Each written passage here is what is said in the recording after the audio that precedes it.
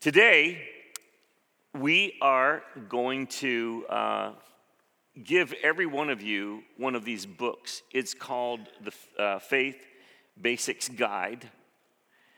And I want to just start by telling you a story. You know, when you have a granddaughter who is a year and a half old, you learn all kinds of songs that you otherwise may not have ever learned.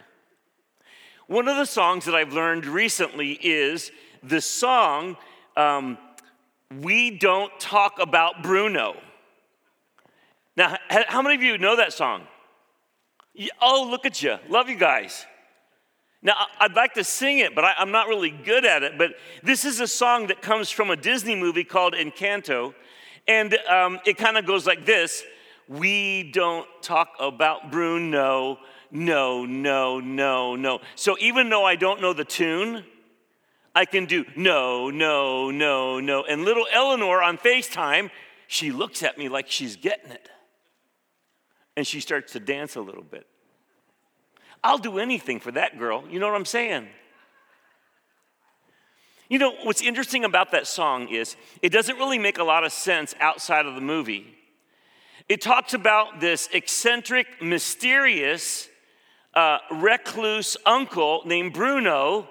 And in the story, Bruno, whenever he speaks a prophecy out loud, it always comes true. Like when Bruno said, it's going to rain on your wedding day, and it was a beautiful sunny day, it rained on the wedding day. Like when Bruno says to one of the guys in his town, you know what? You're going to grow a gut. And like so many people, us and myself included, he looked down and he had a gut. And another guy, he says, you know what? Your hair's all going to go away. And sure enough, he went bald.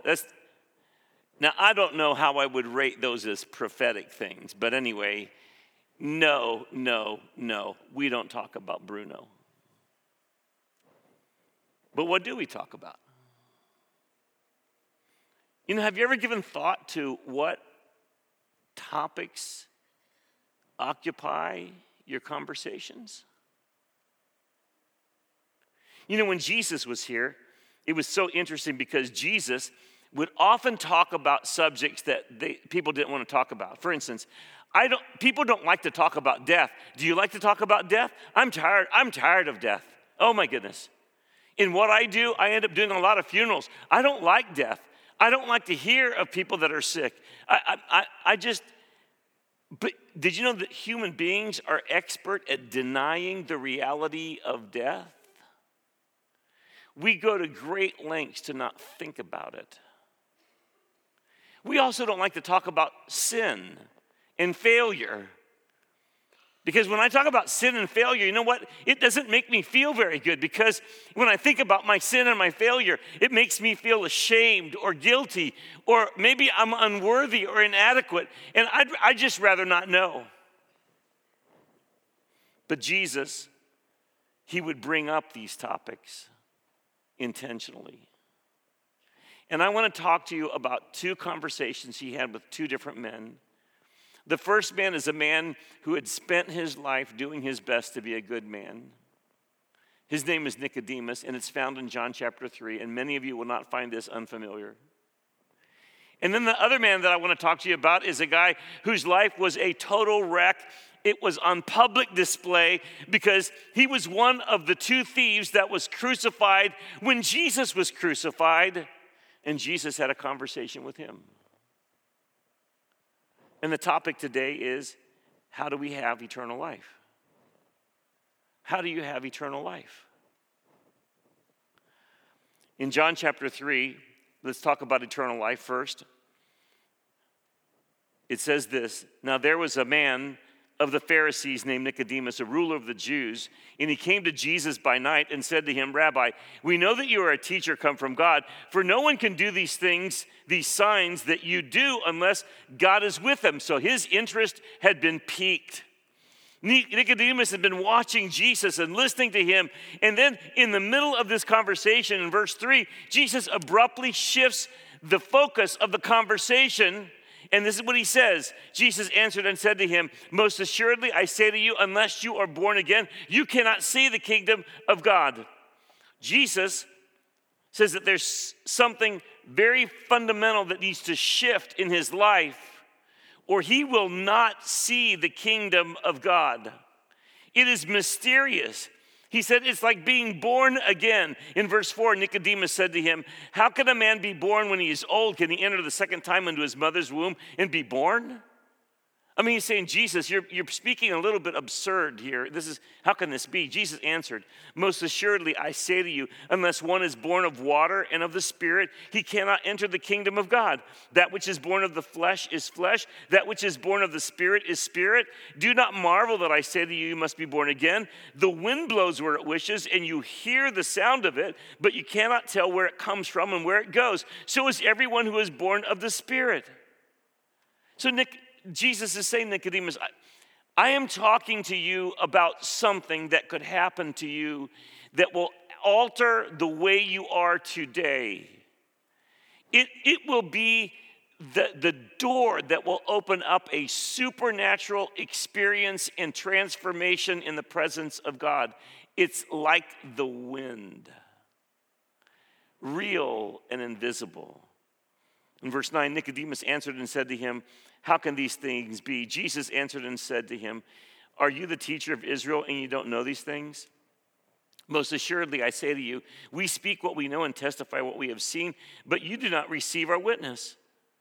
But if I have told you earthly things and you don't believe, how will you believe if I tell you heavenly things? No one has ascended to heaven, but he who came down from heaven, that is, the Son of Man who is in heaven. And as Moses lifted up the serpent in the wilderness, even so must he, the Son of Man, be lifted up, that whosoever believes in him should not perish, but have eternal life. And then here is our verse. I love this. It's actually one of my favorite. Verse 16, John 3:16. For God so loved the world that he gave his only begotten Son, that whosoever believes in him should not perish, but should not perish. That's one of those topics we want to stay away from, right?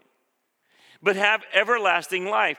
For God did not send his Son into the world to condemn the world, but that the world through him might be saved. That is incredibly good news. Did you hear that? God is not angry with you. He is not disgusted with you. He is not done with you. He doesn't think that you are unworthy or without hope. He hasn't discarded you thinking that there can't be any reasonable future in your life. I mean, God so loved the world, that's you, that he gave his only begotten Son, that whosoever believes in him should not perish, but have everlasting life. For God did not send his Son into the world to condemn the world. Do you ever deal with self-condemnation? Do you ever feel like, I don't know if I really can be saved because there are things in my life I'm ashamed of. I do things that I feel guilty about. I don't ever think I could be worthy of salvation. One of the reasons why we want to walk through these 9 topics is this. Honestly, there's a whole lot of Ozark Christians who don't live with the strong sense of security and clarity about where they stand with God and what their future holds. And here's the deal. If you don't know how wonderful and marvelous salvation is, if you don't fully understand the incredible idea that this perfect, holy God in heaven sent his Son to take our place on a cross so that he could freely and forgive us and transform us and like the wind change our lives to the power of his Holy Spirit. If you don't fully understand that, you won't be inclined to talk about it. So we're going to go through these faith basics because I think it's important for us to nail down what we believe based upon what Scripture has to say and to have a growing confidence to fully appreciate and enjoy the good gifts God has given us.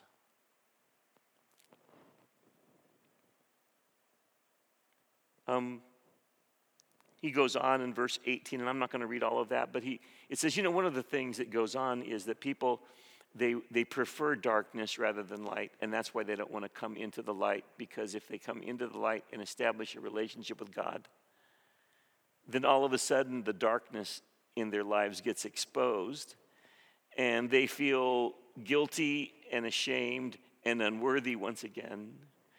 And the key to being able to step into the light is to understand that Jesus did not come to condemn us, but that the world through him might be saved. And so the forgiveness that is given through Jesus is absolutely the most amazing topic.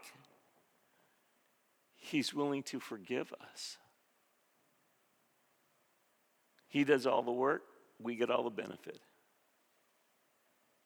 Who can be saved? Anybody who comes to Jesus. John Ortberg is one of my favorite authors, and he had this to say about the kingdom of heaven. He says, the problem many times is that a lot of people think that I need to get saved, which means I'm taking care of what I need to take care of when I die. But I'm still alive, right? So I kind of pray the prayer, say the words, thank you for that card. It's my get out of hell free card. I stick it in my back pocket. And when it's time to play it, I will. Bam. He said, but that's not really the gospel. You know what the gospel is? The gospel is Jesus inviting you and me into a relationship now. His book entitled Eternity is Now in Session talks about the point that what true salvation is that when we come to Jesus, he invites us into eternity at that point. And the relationship that we can have with Jesus on a day-to-day basis in our ordinary lives is so profound, even death is unable to interrupt it.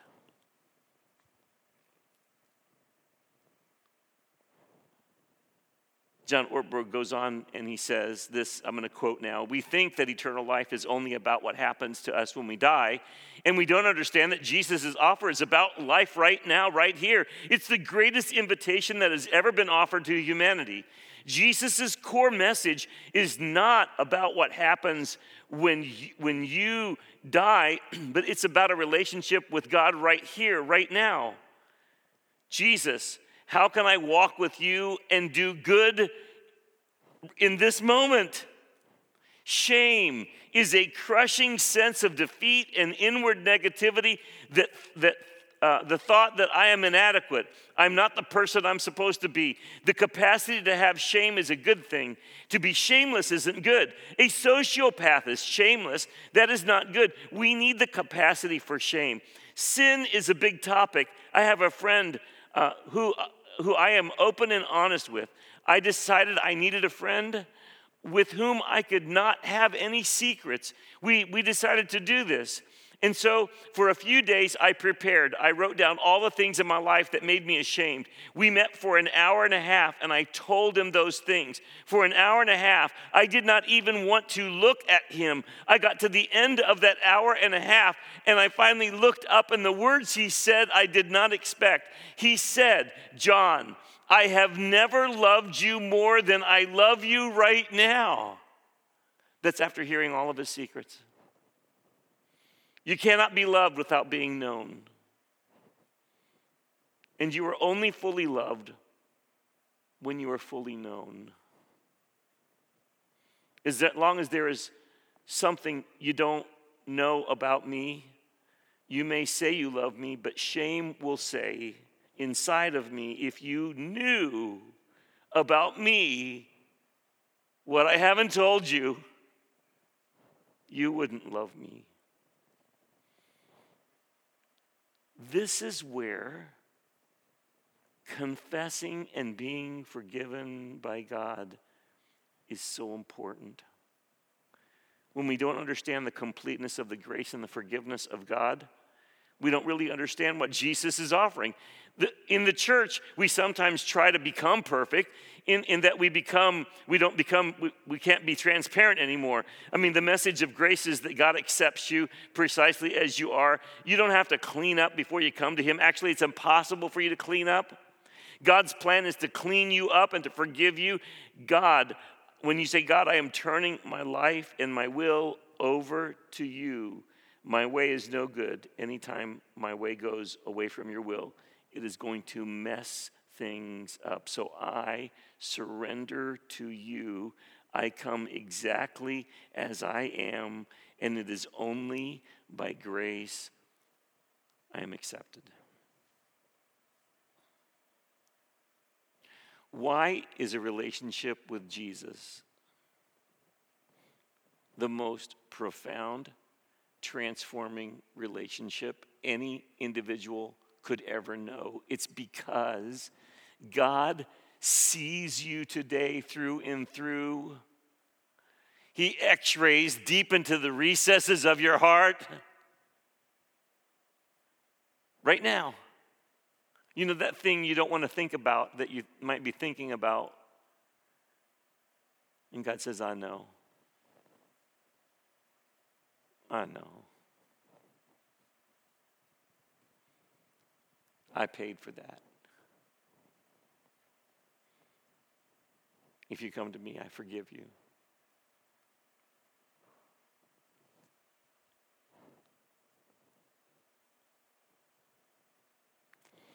You know, there was this pet store, and this lady walked into the pet store, and there was a talking parrot. She was getting other things for other pets, but this talking parrot, as she walked by, says to this lady, "You're ugly." I had to lighten the mood because y'all were getting lost. "You're ugly." And she's like, "Oh my goodness." But she thought, well, maybe I didn't hear that correctly. And as she left, the parrot said, "You're ugly." But she just brushed it off. That's what, you gonna let a parrot bother you? No. But then she came back the next time, and as she walked in the door, the parrot didn't say that to anybody else in the room, but the parrot said to her, "You're ugly." This time she is like incensed. She's so irritated. She goes to the pet owner and she says, "This talking parrot of yours, every time I come into the store, this parrot says, 'You're ugly.' I can't stand it." He says, "Don't worry, lady, I'll take care of that parrot." So the owner scolded the parrot, kind of knocked it around a little bit and put it back out. The next time the lady came in, the parrot just stared at her, but didn't say a word. I'm so glad some of you are laughing. This is not a politically correct joke. And as she was leaving, the parrot just looked at her and said, "You know."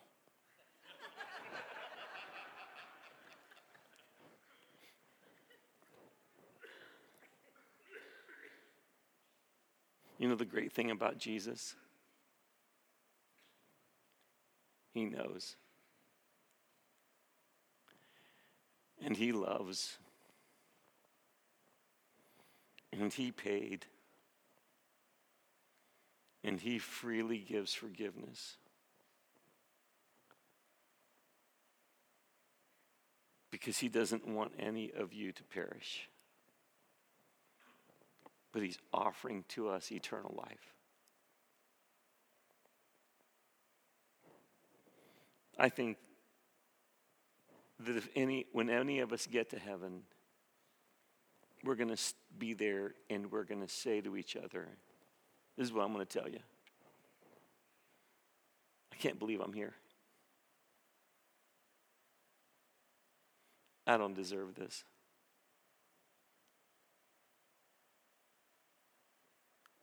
But this makes me love God so much.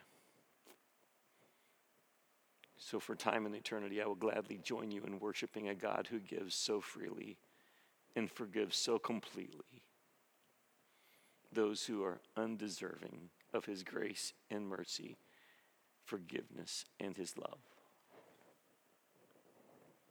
Romans 6:23, for the wages of sin is death, but the gift of God is eternal life through Jesus Christ our Lord. If you read the gospel and you read the Bible, you discover that eternal life is possible. Secondly, the second person that we see is in Luke 23, and the topic here is forgiven. Forgiven. One of the criminals who were hanged railed at him. Let me just remember, these are three men who have been beaten and brutalized, and they've been nailed to a cross. And they are dying, but ever so slowly. And the agony of those hours is beyond description.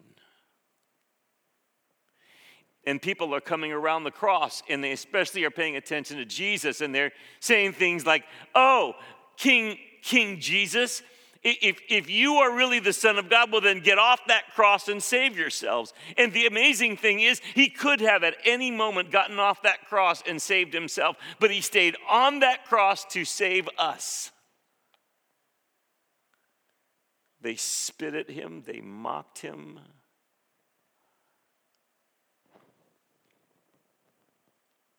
And then one of the criminals who were hanged railed at him.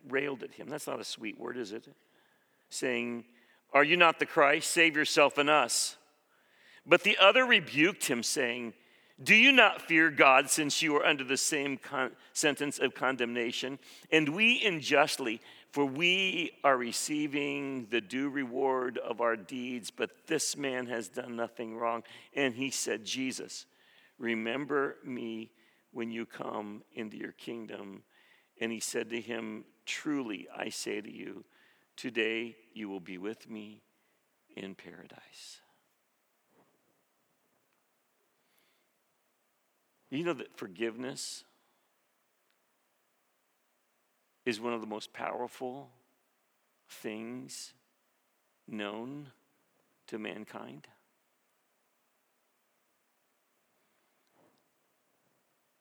Forgiveness is more powerful than failure or offense. When Jesus taught his disciples to pray, there's one statement in what we often call the Lord's Prayer that is something to do. I mean, it doesn't say in the Lord's Prayer, and be sure you give more or drink less or do good or be nice. No, there's not a list of things. There's one thing that has to do with relationships, and it's this statement: forgive us of our sin as we forgive those who sin against us. I mean, the central activity that you and I should be doing is one thing, and that is, God, forgive us as help us to forgive those who sin against us.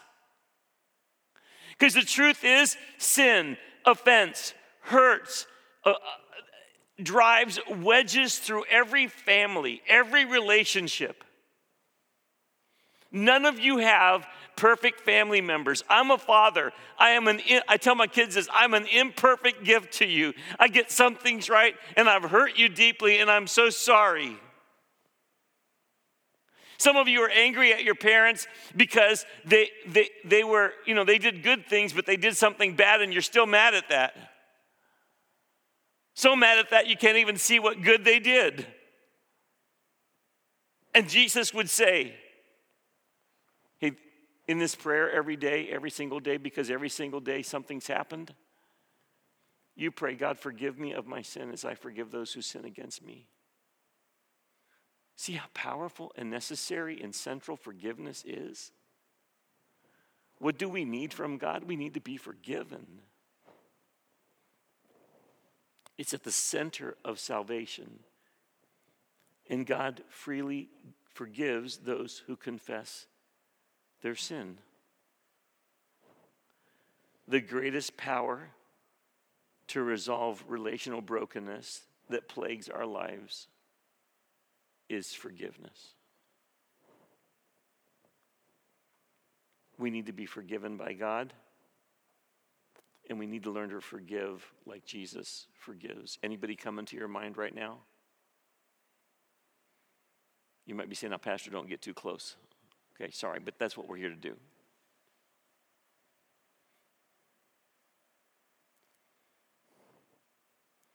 In Luke 17, this is what Jesus says: "Take heed to yourselves. If your brother sins against you, rebuke him, and if he repents, forgive him."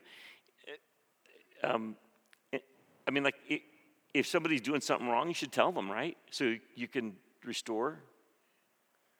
Don't talk about them, talk to them. Most of the time, what we do when we're hurt is we try to take our bitterness of heart toward them for what they've done and spread it to as many people as we can, because we feel better that way. I'm not alone. And then now when they walk into the room, the whole room is mad at them, and they don't even know why, because the only person they hurt is you. But thank you very much. You've shared your bitterness with your stories and your attitude, and now all of your friends can't stand them either. Maybe you've been on the receiving end of that. How come everybody's mad at me? Well, if you go and you should go and talk to them. And if they listen and they say, "Okay, I'm sorry," forgive them. And if he sins against you 7 times a day, and 7 times in a day returns to you and says, "I repent," you shall forgive him. And the apostles said to the Lord, "You're kidding me, Jesus. This guy is back for the 7th time on this same day, and he's asking me to forgive him. And what am I supposed to do? I'm supposed to forgive him?" And here's their response: "Lord, increase our faith."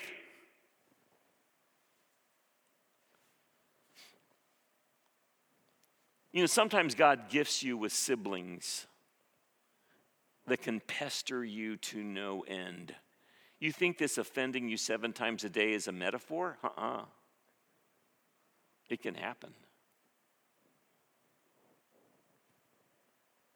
You know what Jesus is saying? Here's the truth about relationships in a fallen world. We all will require forgiveness often. Followers of Jesus should be committed to forgiveness because we have been the recipients of a forgiveness that is undeserved, unearned, and beyond description. What do they say? Well, then Jesus, increase our faith. A lot of times we ask God for bigger faith because we think, hey, listen, if I had bigger faith, I might be more successful. I could walk on water, move mountains. I have a whole long list of things I need faith for. But you know what you really need faith for on a more practical level? You need faith to keep forgiving the people in your life that hurt you and wound you. And that's what you and I need faith for every day. Now, I'm not saying if you're in a dynamic where you're being abused and you're in trouble and the cycle of abuse is destroying you, I'm not saying you should stay there. You should get out, but we're not talking about that. We're talking about the teaching of Jesus to forgive. Forgiveness is an act of power. It is not an act of subservience. It is an act of power. You don't forgive because you're helpless. You forgive because you're acting in power to do so with the faith in God who will help you do it. When you have power, you have to decide whether to use that power to forgive or to withhold forgiveness. How much faith do you really want? Perhaps the most powerful words you will ever speak into someone's life is, "I forgive you." Will you say that with me right now just to kind of get it going? Here we go. I forgive you. Come on, one more time. I forgive you. Now think about the person you need to say that to. And here we go, because we're in church, but we don't want to just play church. You want to be the church. Here we go. I forgive you. It's the most powerful thing you can do. Because when you forgive, you are declaring a future for the person that you have forgiven. When you forgive, you have just said, I believe in you. I believe you will change. I have faith to believe that your past will not always be your future. I have faith to believe that your worst moment will not define you forever. I have the faith to set you free so that you will live life like you were created to live it. I have enough faith to believe that I'm powerful enough to forgive you and to be free from the bitterness of the wounds you gave me. Because let me tell you, the bitterness flows with the wounds. So, forgiveness, this is the kind of forgiveness that is given to us. Forgiveness is always undeserved. You might say, well, it's just not fair that I forgive them. No, it's not. It just costs so much for me to forgive them. Yes, it does.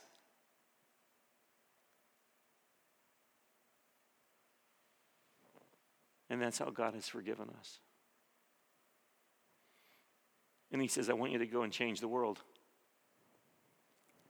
by allowing my power and my forgiveness and my grace to flow in you and through you. Maybe some of you are here today and you need to go and you need to ask someone to forgive you. And I don't know how they're going to respond. But to humble yourself and go and say, listen, I did something wrong. Will you forgive me? And maybe they won't. But here's the thing. The moment you go and confess your offense or sin to them, regardless of their response, God takes away the sting of your shame and helplessness, and his power flows to you.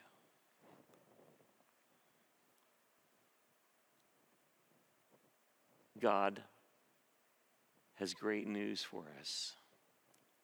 Forgiveness is central to what he does, and it is central to the mission that you and I are on in a fallen world where both you and I are always making mistakes and sinning and hurting other people. You say, but if I forgive somebody, I open myself up to be hurt again. And you know what the truth is? Yep. You do.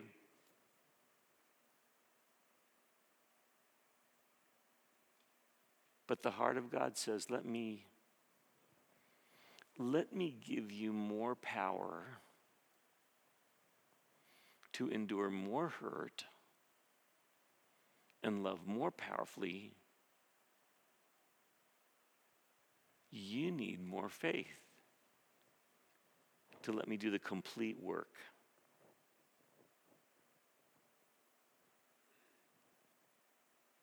I don't deserve forgiveness. No one has ever deserved forgiveness.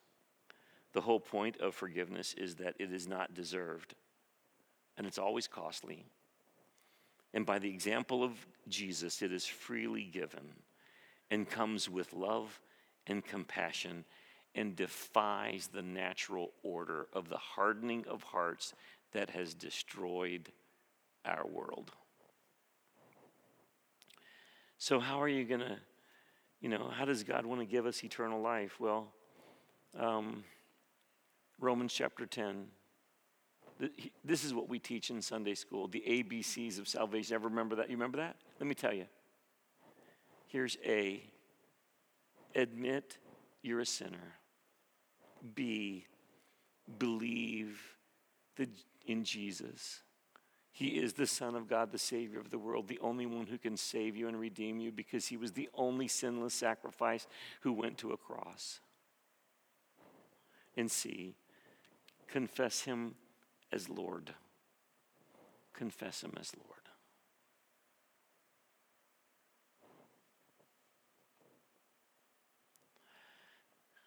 So, this is the conversation we need to be having. You know, my dream is this, that all of us would have this conversation. If you're a father, you should have this conversation with every child that you have. We've got to stop with this idea that, I got saved, so it's done. I'm done. Let's move on. No. I got saved, and I want to talk about it all the time for the rest of my life. And I'm going to talk about that to my kids. You say, well, I don't know how to talk about that. That's why we're giving you this book right here, okay? Because this book will lead you through this really amazing little short exercise. If you were to die today, how sure are you that you would go to heaven? Is it 0%, 50%, 75%? Is it 100%? Well, I don't know. I don't think I'm good enough to go to heaven. Exactly. For the wages of sin is death, but the free gift of God is eternal life through Jesus Christ our Lord. For whosoever shall call upon the name of the Lord shall be saved. The thief on the cross dying, if anybody knew how much pain and suffering Jesus went through in order to pay the price of sin, it was the thief on the cross. I don't know how his theology went, but I bet that when he finally got into paradise, which is just a metaphor for into the kingdom of God, into eternal life, and he's still there. I bet he's been studying with Moses, and he understands more fully. I get it now. Jesus was the Lamb of God who took away the sin of the world. I remember how much that hurt. And to think that Jesus, who didn't have to do that, chose to do that in order to save me and give me what I could never earn. I will love him forever. So, today, if you haven't accepted Jesus as your Savior,